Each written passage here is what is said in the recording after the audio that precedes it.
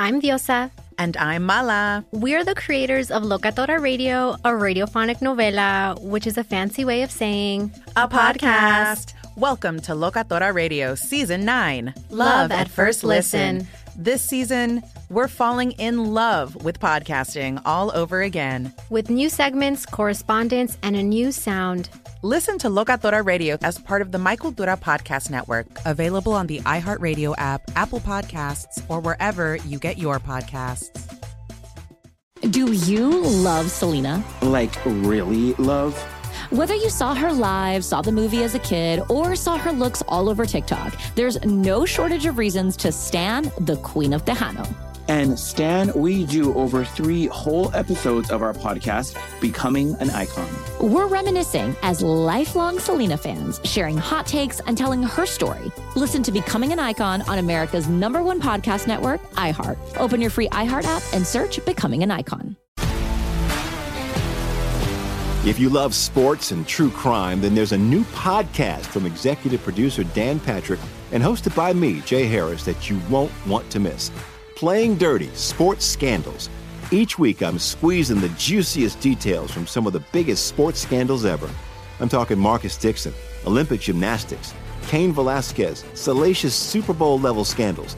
Join me on the dark side of sports by listening to Playing Dirty: Sports Scandals on the iHeartRadio app, Apple Podcasts, or wherever you get your podcasts.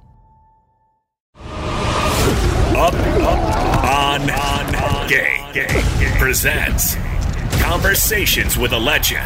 Around here, we hustle for a living. Around here, we grind for a living. Around here, we hustle for a living. Around here, we grind for a living. Welcome into another exciting edition of That's Your Mama, ran by yours truly, his son. Nah, I'm joking.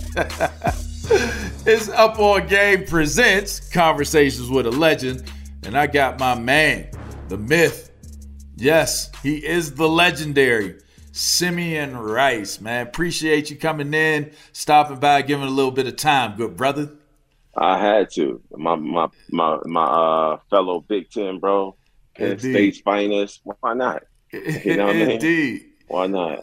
I mean, one of the greatest defensive players of all time, especially our generation, up for the NFL Hall of Fame. I'm calling it. I hope you get it. I'm certain you're going to get it at some point. But this podcast is not about talking about the football aspects of things. This is more so about where you are in life, the things that you're doing, to bring attention to lessons that you operate under based upon, when we were coming up, based upon when we played. And that's what Up On Game presents is, with Conversations with a Legend. So let's start right here. Know you're from Chicago, ended up playing your ball, born and raised. I know you played your ball at Illinois as a Fighting Illini. Man, one of the dopest defenses, with Dana Howard, yourself, Kev Hardy. I mean, just a who's who, a litter of just a flunk of just dope football players.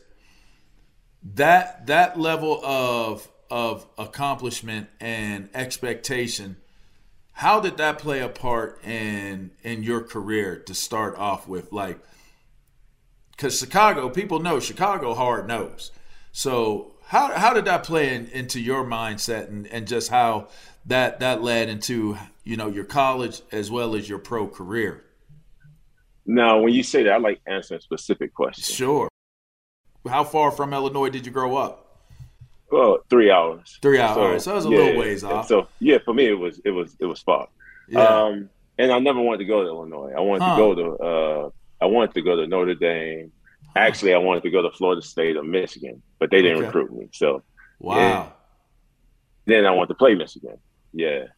So that's how that happened. And I was a running back, so a lot of things that kind of like transformed itself. But I would say more of the transformative years with me growing up in football was a lot of the things that I took from off the block, the neighborhood, the community.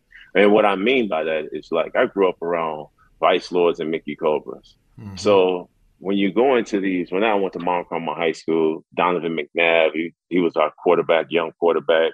Yeah, he was our quarterback, but he was a second string quarterback, and he was a young kid. Antoine Walker went to my high school as well. Him and Donovan were the same high school, basketball, all of that. So with me coming out early, and I was a bit older. I was like 2 years older than them, 3 years older than them actually. And me going to Mount Carmel, I think that's where it's the first start, because I went legendary there. School. I was recruited.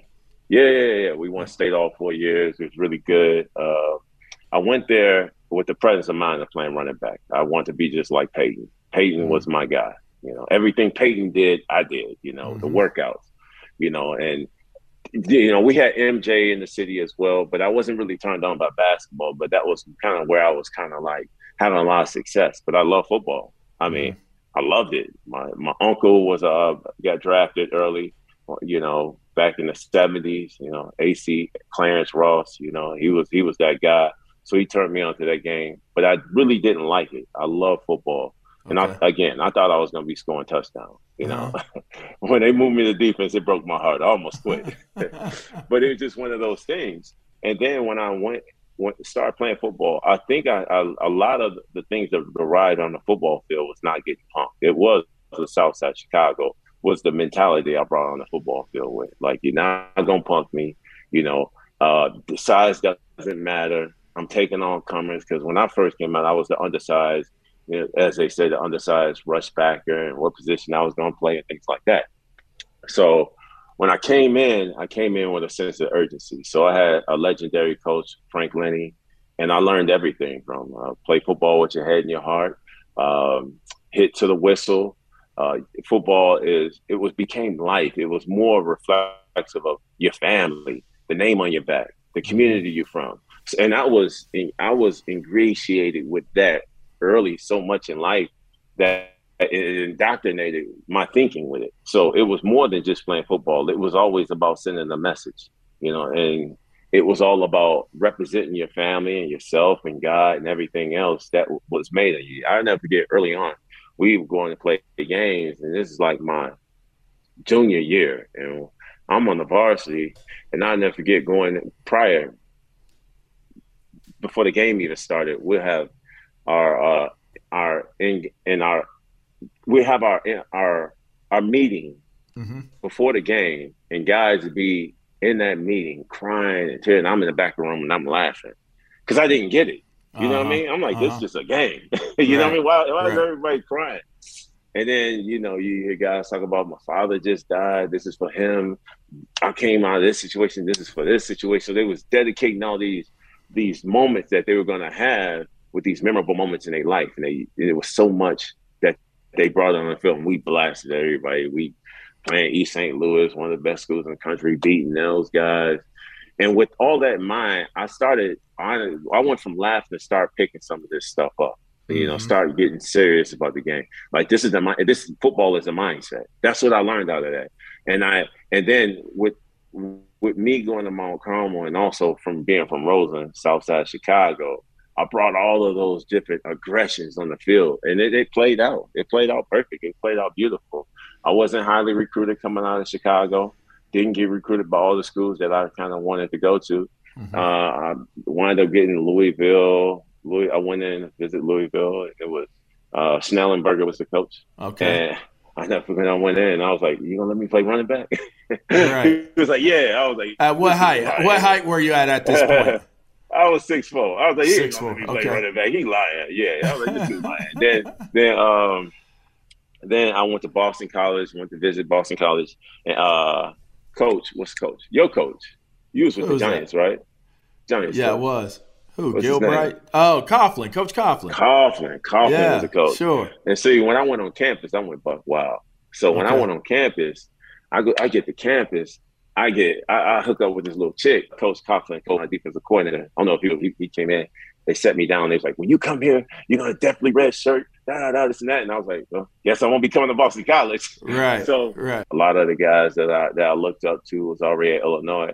And on my visit, there was a guy named Mickey Johnson, one of my teammates. He's like, "What are you coming in at?" I was like, a rush linebacker. And he was like, that's my position. You're going to transfer. I was like, oh, all right. But I didn't think none of it. I didn't know what red shirt mean. I just thought it was dope. I wanted the red shirt. But then, I didn't red shirt. I was a true freshman starting, lit the world on fire. And I really didn't look back after that, to be honest with you. Yeah. Now, again, you've been, I mean, obviously I didn't even really think about Mount Carmel, but you've been blessed to be around pretty much stone cold ballers your entire career. Yeah. And being one. It isn't just like you was with them and you got the experience. You was one of them. Yeah. How does that work for you? Like how was that for you? That's a good question, bro, because it's interesting. Because looking back, our team in particular, our defense, we had the most shutouts, and we tied for the most shutouts and for the history of Illinois football. We shut out, I think, 10 teams. 10 teams. And 9 teams or 10 teams. And when we came off the field, the third team defense gave up a score, and that was the first time we scored. We would have broke the record. Right. And we wanted that record. So for me and my lineage in football, I was always a part of the number one defenses ever since I've been in there. So there's a factor to this. It's your boy. You know what I mean? I was able to get down on front. Yeah. I mean, from Illinois to going to Illinois, we going into prominence there. And keep in mind, I was looking at, when I left, I was looking back at you like, yo, what's the man you played with? Courtney Brown. Went to the Brown. Yeah, you and him, y'all were hellraisers, bro. Diving up. And I'm like, because I was like, I'm hearing so much. I'm gonna get back to me, but I'm hearing so much about Penn State in the 10 because y'all beat us. You know what I mean? When we were doing our thing. I mean, y'all was supposed to win. We came back on y'all though. I wasn't there yet, but I was a fan of the game. Yeah. So looking back though, I'm like, all right, Penn State was always a thorn in my heel. You know what I mean? And then I'm hearing about this kid that's wrecking shop, and they was like, Sim, he's just like you. His athleticism.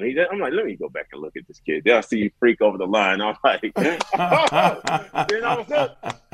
If you're a really great pass rusher, you like pass rushing, you like athletic type defensive player. Yeah. I mean, you were it. That was our deal. That was your deal. So but y'all set the tone. Like, you, Cav Hardy, y'all set the tone. Yeah. Y'all set the tone. But I'm just talking about how it all kind of come full circle. Yeah.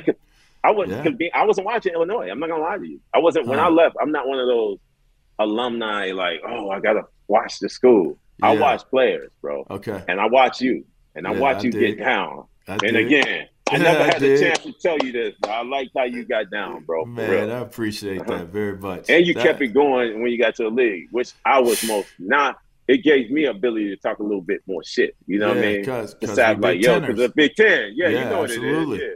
Absolutely. I'm down in Florida, and they think it's all about. I'm like, nah, bro. You know what I mean? They don't throw the ball like that in the 10. Right. So for you to be able to get down like that in the Big Ten, you really, really thorough. Be able to get you only get so many opportunities. That means you're crazy efficient. You know what I mean? Man, you're right. You're right. Yeah. This show is sponsored by BetterHelp.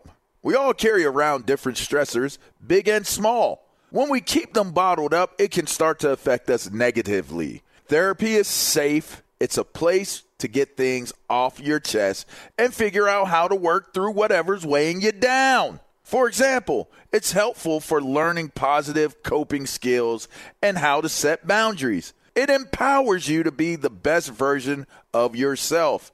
It isn't just for those who experience major trauma. If you're thinking of starting therapy, give BetterHelp a try. It's entirely online, designed to be convenient, flexible, and suited to your schedule. Just fill out a brief questionnaire to get matched with a licensed therapist and switch therapists anytime for no additional charge. Get it off your chest with BetterHelp. Visit BetterHelp.com/GamePresents today to get 10% off your first month. That's BetterHelp, HELP.com/GamePresents. Do you love Selena? Like, really love? Whether you saw her live, saw the movie as a kid, or saw her looks all over TikTok, there's no shortage of reasons to stan the Queen of Tejano. And Stan, we do over 3 whole episodes of our podcast, Becoming an Icon. We're reminiscing as lifelong Selena fans, sharing hot takes and telling her story. Listen to Becoming an Icon on America's #1 podcast network, iHeart. Open your free iHeart app and search Becoming an Icon. If you love sports and true crime, then there's a new podcast from executive producer Dan Patrick and hosted by me, Jay Harris, that you won't want to miss. Playing Dirty: Sports Scandals. Each week, I'm squeezing the juiciest details from some of the biggest sports scandals ever. I'm talking Marcus Dixon, Olympic gymnastics, Cain Velasquez, salacious Super Bowl-level scandals. Join me on the dark side of sports by listening to Playing Dirty: Sports Scandals on the iHeartRadio app, Apple Podcasts, or wherever you get your podcasts. All right, so you giving me my props. And it's one of the most humbling things when you hear somebody that you watched and you looked up to hail you up. But more importantly than the game, you have done something that very few do, which is you're enjoying your success and the things that you're doing post-career. But if people were paying attention, they would have known that you were a personality that was transcendent of the game from day one. Mm. You always been that dude that was overly charismatic and stuff like that. Tell us about where you're at right now and how all of those factors in playing the game, how have they played into what you're doing now? Okay, so when I was playing, I was committed. I was fully committed. I didn't have family. I had a son. But I was married to the game. I mean, I wanted to be the best of all time. I wanted to set the records. I wanted to do all those things. And then doing all those things, though, you play a long career. I wanted to win a Super Bowl, did that. All pros and all that, did all that. But I'm also thinking towards the end, I'm like, I want to be variegated. I want to have the ability to come. I want the same lifestyle, number one. So lifestyle is necessary. So early on as a youngster, you trying to do things. And I had like all my boys that I came up with, but they were ambitious for their reasons. I was ambitious for my reasons, and those ambitions didn't always line up. Mm-hmm. And what I'm talking about is I'm talking about when you're carrying all the dudes that you went to college with, that you grew up with, that you wanted them to be on, you want it just as bad for them as they do. But then you find out they just really don't want that bad. They looking at your pockets. They looking at your black card. Yeah, professional you know what friend. I mean? They want to be you. You know what Yeah. I mean? You're like, oh man. So then, you had that bit where you have to kind of distance yourself and you got to grow. And in that process, I never forget going towards the end of my career. I was like, man, can I ball at a game without my boys here? I had my first situation. I'm driving the game by myself. I never forget how quiet it was. Get to the game, play of the game, all that stuff. And I'm like, man, the show still go on. I'm still doing my thing. True. But yeah, it didn't have, there wasn't a celebration. I couldn't celebrate with my boys like it was when I was 22 coming out of college. That was the fun part. Mm-hmm. But there was a certain level of maturation that had to happen. And in that process, I started, looking at things I want to do. I said, when I finish, I want to go to film school. When I finish, I want to make movies. I want to do things like that. And again, more importantly, I think I'm sophisticated and understanding enough to know how to invest things.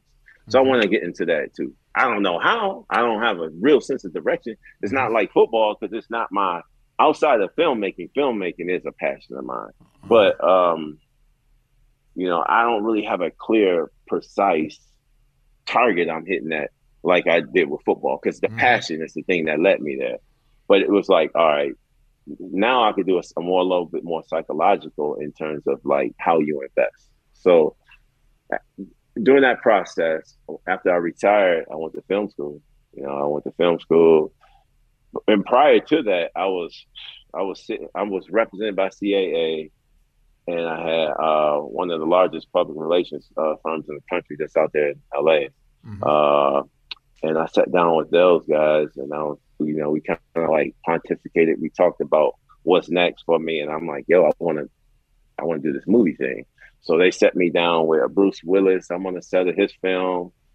when he was shooting his film, and I'm sitting down talking to him about, I want to direct movies, and then all he did was talk to me about being in them. And I'm like, these people I not want taking to me. direct them. Yeah, I want to direct them. Then I went and met with what's my man name? Brett Ratner, and I went when he was directing Rush Hour 3. Yeah, and I sit down, I met Jackie Chan, and he was, childhood favorite, the Samurai Sunday. So I'm, Jackie Chan and Chris Rock. I'm sitting down with those, not Chris Rock, Chris Tucker, talking to him, chopping him up. And I'm Chris like, Rock comes out pretty easily right now, though. You know what I mean? It seems easier to say than he has a Chris right now. Right. So I sit down with Chris, and I meet him for a minute, but I'm shadowing Brett on the set. I'm shadowing, and it's like a day or two. And I'm like, I'm not really learning anything. You know what I mean? Like, I'm not. He bringing girls in, he introducing me to chicks. And I'm like, that's all good, but I'm here because I really want to learn the craft. I'm trying to get it right. So I really want to learn the craft. I got all that other stuff you doing. I did that. Yeah. I got all that. I can help you out in that category. Correct. And true. I'm like, I'm not being taken serious. You know what I mean? Like, you can get in the door you can get in the door. LeVar Arrington is going to get in the door. People want to meet with you. People want to talk about your past laurels, all the things that you've done, the games that inspired you. They just want to meet with you. Right. If not anything else, just to talk. Yeah. And I'm like, nobody taking me serious. I'm going to go to film school. And then my PR people and agents like, you don't have to do this, Sam. I'm like, I do. I want to start. I'm like, if I open a restaurant, I want to start off sweeping the floor. I want to know everything about the thing. I don't care about if I can circumvent the circumstance. I want the process. And then the process I'm going to learn. So I enrolled in film school and went to New York Film Academy, and I was a student, and I was buying all the pieces. And that was my flex. True. All the pieces in the class. I could get the pieces. Things like that. Like you was a rookie all over again. Yeah, it was fun for me. I was like, this is a cool process. You know what I mean? I thought I was going to be the oldest person in the school, in the class, and I wasn't by far. You know what I mean? You see people 40, 50 years old in film school, and everybody's there to learn in this process. And we crewing up, and we doing things like that. We jumping on red cameras and all that stuff, and writing stories. And I started realizing, even with my professors, even when you go there, all your professors are giving you their resume at the same time because you have the ability to fund to hire them. So I'm like, you know what? I'm learning, but I'm also understanding, like, because when you go into school the second time around, at this point in my life, it's like I'm only here because I want to be. Correct. You know what I mean? Nobody's making me. No I'm not doing ulterior motivations. Football is not motivating me, and it's like school's over here. Right. I'm here for what I'm here for. I'm here because I want to be here. So in that process, I'm learning myself, and I'm like, man, I'm pretty good at storytelling. I'm like, I'm good at this. I'm good at writing out stories, doing our stories, creating short stories. My stories, like, from what the students are like one of the best in class. I mean, for one, let's be honest, I could get all the production. You know what I mean? If we need the Ferrari, if we need a dope scene in the hotel, I can rent all that. So then, and there's nothing in them. You know what I mean? I'm like, this, because all of it, they putting the pieces together. It's easy for me. You know what I mean? And then once you've invested over 10 years, 12, 13 years in the NFL, now you think about, like, oh, we need a scene in a coffee shop. Oh, I own a coffee shop. Or, a restaurant. Oh, I own a restaurant in Florida. You know what I mean? Whatever you're like, I could shoot it there. I could do this here. Blah, blah, blah. My boy owned this bank over here. Like, we could get any scene we want. Right. So now I'm like, oh, this is a puzzle. This is dope. You know what I mean? So now all I need to do is create the story, create the scenario. And then put all the pieces in place. So indeed. I was like, do you love Selena? Like, really love? Whether you saw her live, saw the movie as a kid, or saw her looks all over TikTok, there's no shortage of reasons to stan the Queen of Tejano. And Stan, we do over 3 whole episodes of our podcast, Becoming an Icon. We're reminiscing as lifelong Selena fans, sharing hot takes and telling her story. Listen to Becoming an Icon on America's #1 podcast network, iHeart. Open your free iHeart app and search Becoming an Icon. If you love sports and true crime, then there's a new podcast from executive producer Dan Patrick and hosted by me, Jay Harris, that you won't want to miss. Playing Dirty: Sports Scandals. Each week, I'm squeezing the juiciest details from some of the biggest sports scandals ever. I'm talking Marcus Dixon, Olympic gymnastics, Cain Velasquez, salacious Super Bowl-level scandals. Join me on the dark side of sports by listening to Playing Dirty Sports Scandals on the iHeartRadio app, Apple Podcasts, or wherever you get your podcasts. I'm Hannah Storm, and my podcast, NBA DNA with Hannah Storm, digs deep into the history of professional basketball, along with my own, as one of the first female sportscasters. Now let's get you up to speed on what else happened around the NBA today. We talked to all sorts of people I interacted with, from Dr. J to Charles Barkley, and recap iconic moments. Yes, he's got it. Here he comes. Way rock the baby to sleep and slam dunk. As well as some of the wild stories behind the scenes. We were like, what? What are we in for? The scoreboard crashes before we even tip a game off. Today, the NBA is a global sports and entertainment giant. Players are multimillionaires and cultural icons. Iguodala to Curry, back to Iguodala, up for the layup. Oh, blocked by James. LeBron James. And these stories are about how we got here, both on and off the court. And what's next? Listen to NBA DNA with Hannah Storm on the iHeartRadio app, Apple Podcasts, or wherever you get your podcasts. Yeah, so I'm like, I could do this all day. This is fun. So and now you I have did. a passion for it. And yeah, you did it. I did it. Yeah. And the title was Unsullied. Unsullied. Unsullied. Right. Yeah, Unsullied. Yeah. Now tell me, what was it about? What inspired it?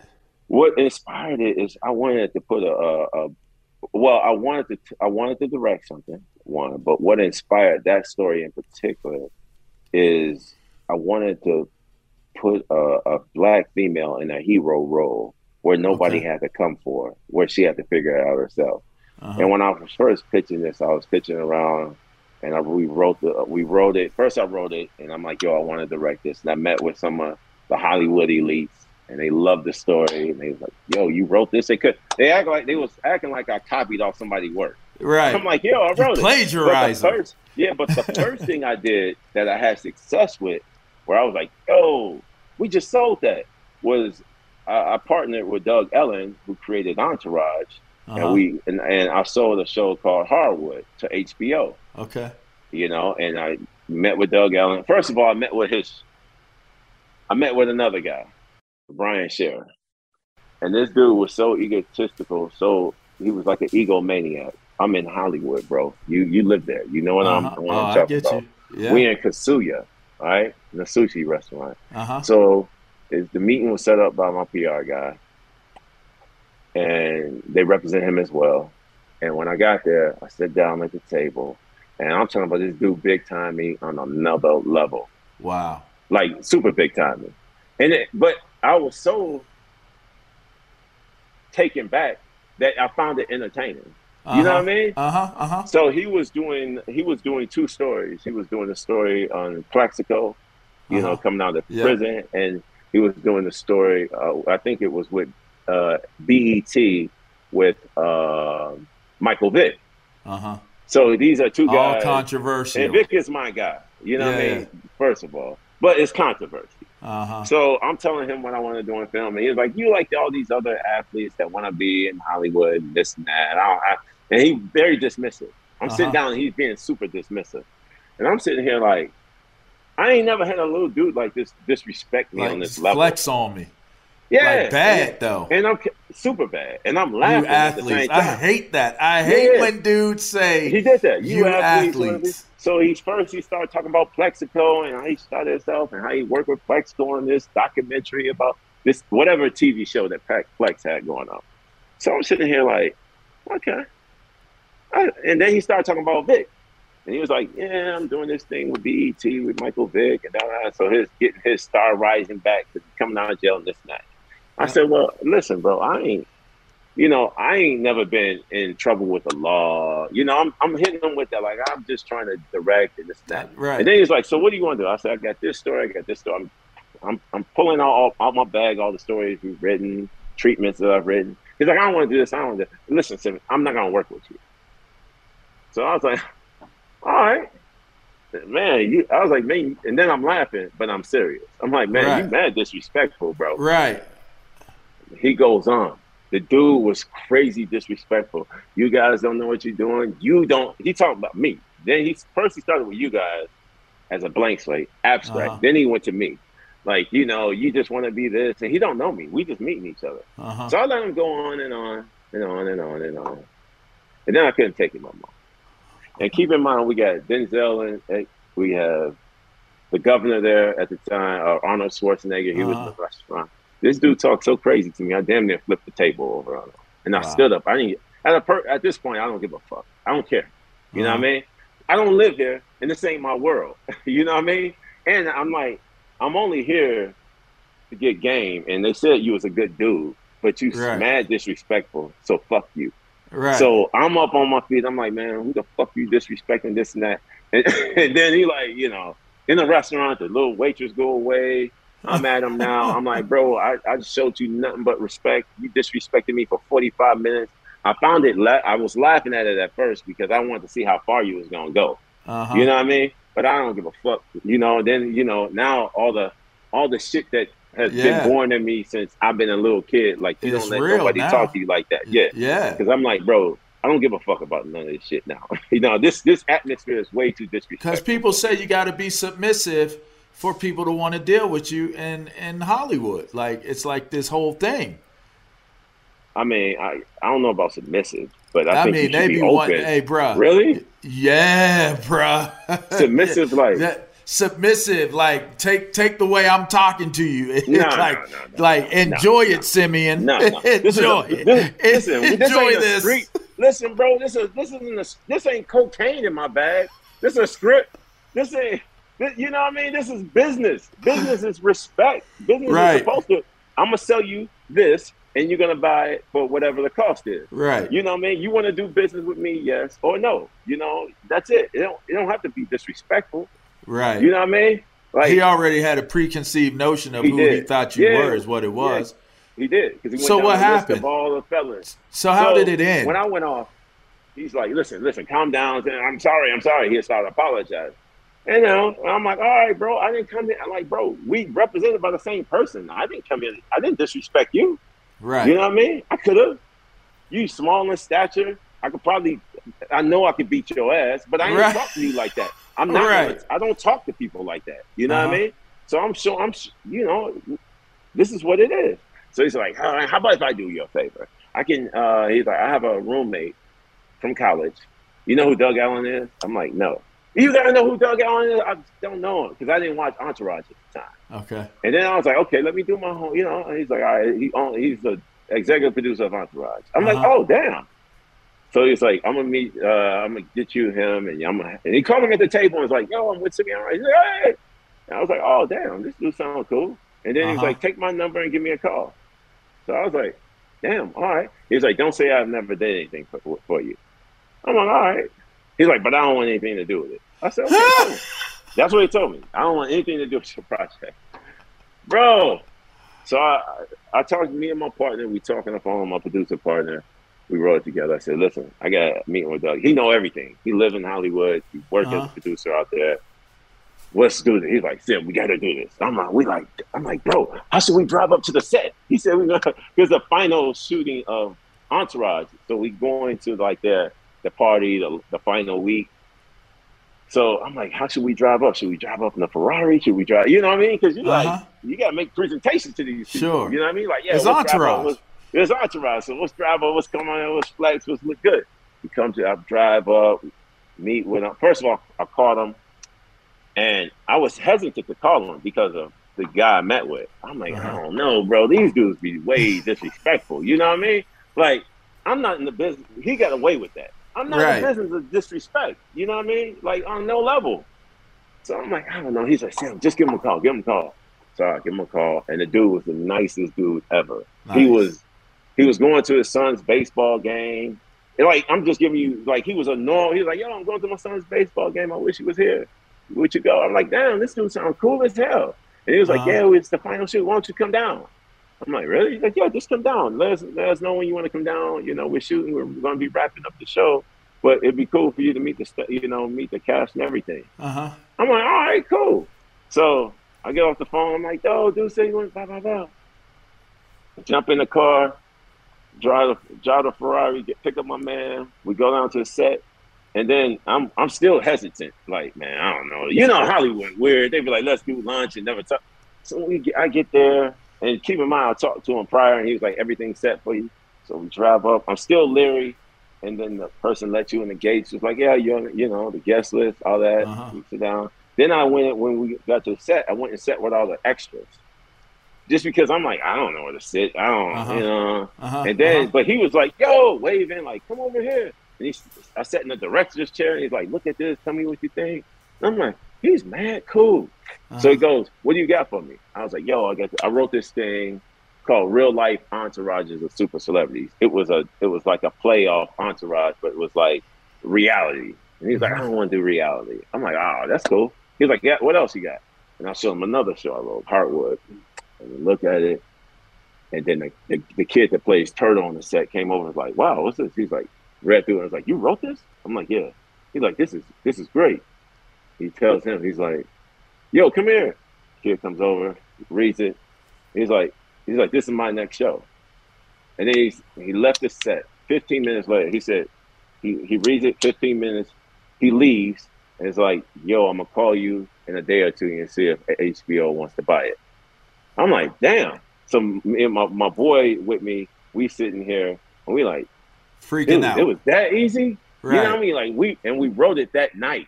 Like, he was like, just write it. Let's write something else in case he doesn't like this. I'm like, he don't like this. And he's like, let's just write. So he wrote it that night. And that took us about 35 minutes to write. You know what I mean? But we made it laminate. We made it look like a real university. It was about 5 young men that went to a what you call it? Not a high major, a mid major, and they blow up and they in Kansas and all this, and they become like the man, and it stimulate all of that. So he calls me a week later and was like, "Yo, HBO is gonna buy it." And I couldn't believe it. I'm like, wow. We sold something. We sold a thought, right? Intellectual property. That's sold beautiful. A thought. Yeah, I was like, "Yo, this something to this." You know what I mean? And then he called me 6 months later and was like, they just hired Spike Lee to be the showrunner. Huh. And I was like, I wasn't excited about that. Okay. Because I didn't want it to be, it was going to be cultural in college, but I didn't want it to be that. You know what I'm saying? I didn't want it to take on this like civil justice thing, your social justice thing. I just wanted to be a fun story about kids in college. I was like, man, this is going to be, I'm not. He's like, you don't sound happy. I'm like, man. And he's like, they're not gonna let you show run it. Simeon, you'll never show it. You haven't done it. I'm like, but I know how this thing actually supposed to manifest. So they bought it, and he became the showrunner, and that was it. You know what I mean? But from there, I was like, yo, we could do other things. So now I'm pitching a movie, and they liked the movie. I met with all these aficionados. And they're like, we like this script, we love the script, but we're gonna cast it as a white. And I'm like, no, she gotta be black. Because I wanted a fish out of water concept. I was like, yo, and I got 4 little sisters. And I'm like, they need a hero type character. And I feel like this is a hero type character for some. And it's put you in a role that most like girls wouldn't ever have, being like the sole hero survivor of their own story. That has nothing to do with anything urban. And I wanted to put a girl that was a former track female in a situation where she had to think her way out of it and solve a problem within her life, like a coming of age story, as well as being a thriller and suspense story all in one. Wow. So you get it done. It's bought. What was the end result? So, like, again, I'm meeting with these Hollywood execs. They like it.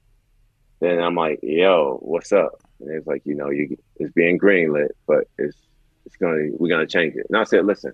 And they were like, you're not gonna direct it. So I'm like, yo, this is why I went to film school. Like, you think I could write it. Now you like the writing. You're not gonna let me direct it. I was like, I'm gonna do it myself. You know what I mean? So when I did it myself, they liked it. and I'm gonna just say they, because I ain't gonna put them out there, because who knows, I might have to use them again. Okay. But they were like, yo, we want to reshoot it with a different cast. Uh-huh. And I'm like, nah, I'm gonna put it out myself. They said, you're never gonna get this thing in theaters. I was like, I'll get it in theaters. And I got it in 268 theaters. Awesome. Didn't do well. Wish I wouldn't have went that route. I shouldn't have went that route. You that did was it. more of the ego route. Right. Yeah, but you did it. I didn't know. Right. At the time. Yeah. I should just. That's what we do. The lessons are in our doing. Some people get their lessons by somebody telling them. Mm-hmm. People like us, we get our lessons by doing it. Like, I can't tell you how much resistance to it. Yeah, there was so much resistance to tell me what I couldn't do that I'm like, and it's not about proving them wrong. I was like, let me prove myself right. You know, the highest level of actuality isn't about thinking about anybody else. It's not about, like, you know, when we were younger, when I was younger playing football, I was like, I want to prove this one. I want to prove this. Yeah. Now it's not doubters. It's just about proving yourself right. Mm-hmm. This thing is about self. This is a self walk we got in this life anyway. The highest level of, you know, of thought is self-actuality. So you're not thinking about anybody else in the first place. Let me get this off you. This will be my last question to you, because this is a super important one, because I always want to have in the records with legends this answer for a perfect time and a perfect place. What on your final moments, or you cease to exist anymore, what do you want people to say about Simeon Rice at that point? What do you want your lasting legacy to be?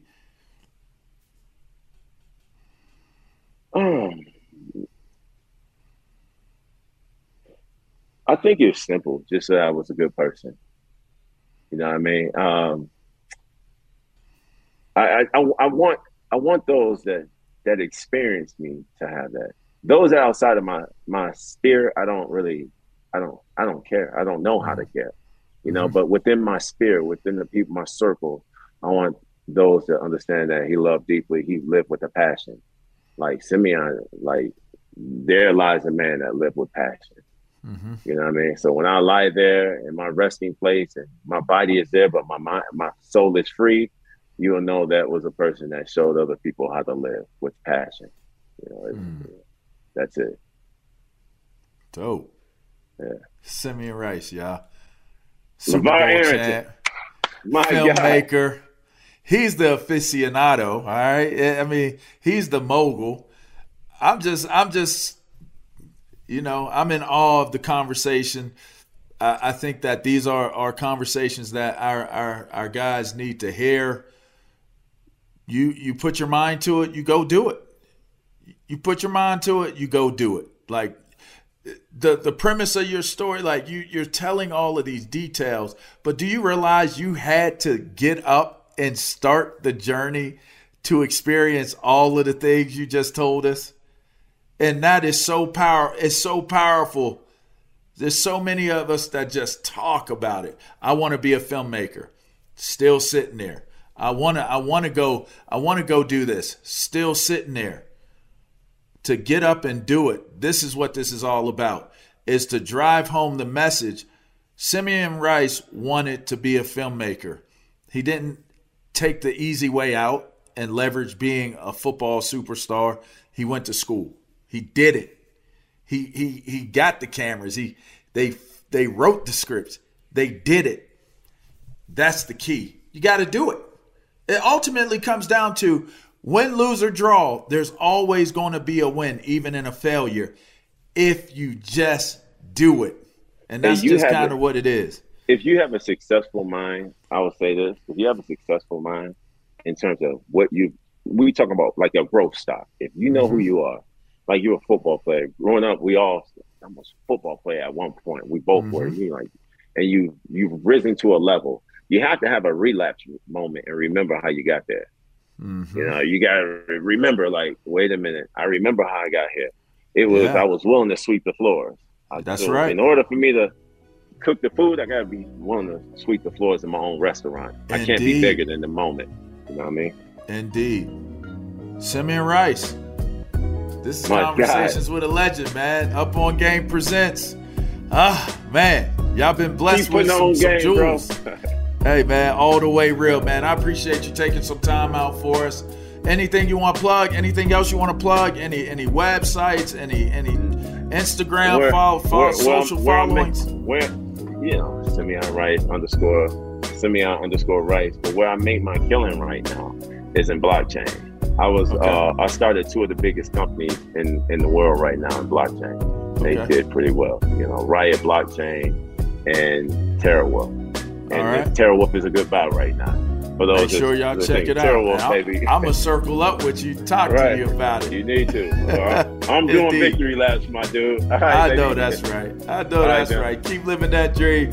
Keep being an example, man. I appreciate you coming on.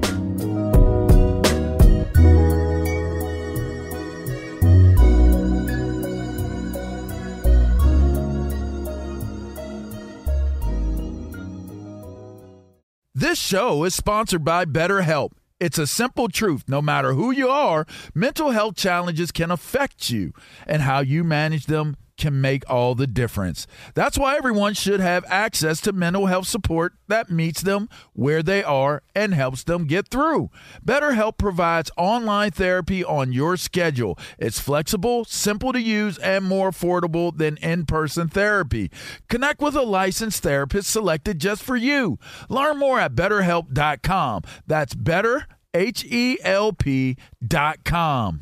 I'm Diosa. And I'm Mala. We are the creators of Locatora Radio, a radiophonic novela, which is a fancy way of saying a podcast. Welcome to Locatora Radio, Season 9. Love at first listen. We're older, we're wiser, and we're podcasting through a new decade of our lives. This season, we're falling in love with podcasting all over again. And getting to the heart of our stories. We're going places we've never gone before, and we're bringing you along with us. With new segments, correspondence, and a brand new sound. Season 9 is kicking off with an intimate interview with Grammy Award-winning singer-songwriter Natalia Lafourcade. What's giving you hope right now? Well, when I see what music does to people, it gives me a lot of hope. If you liked Locatora before, you're going to love Season 9. Subscribe to our show and you'll see why Locatora is your prima's favorite podcast. Listen to Locatora Radio as part of the My Cultura Podcast Network, available on the iHeartRadio app, Apple Podcasts, or wherever you get your podcasts. Do you love Selena? Like, really love? Whether you saw her live, saw the movie as a kid, or saw her looks all over TikTok, there's no shortage of reasons to stan the Queen of Tejano. And Stan, we do over 3 whole episodes of our podcast, Becoming an Icon. We're reminiscing as lifelong Selena fans, sharing hot takes and telling her story. Listen to Becoming an Icon on America's #1 podcast network, iHeart. Open your free iHeart app and search Becoming an Icon.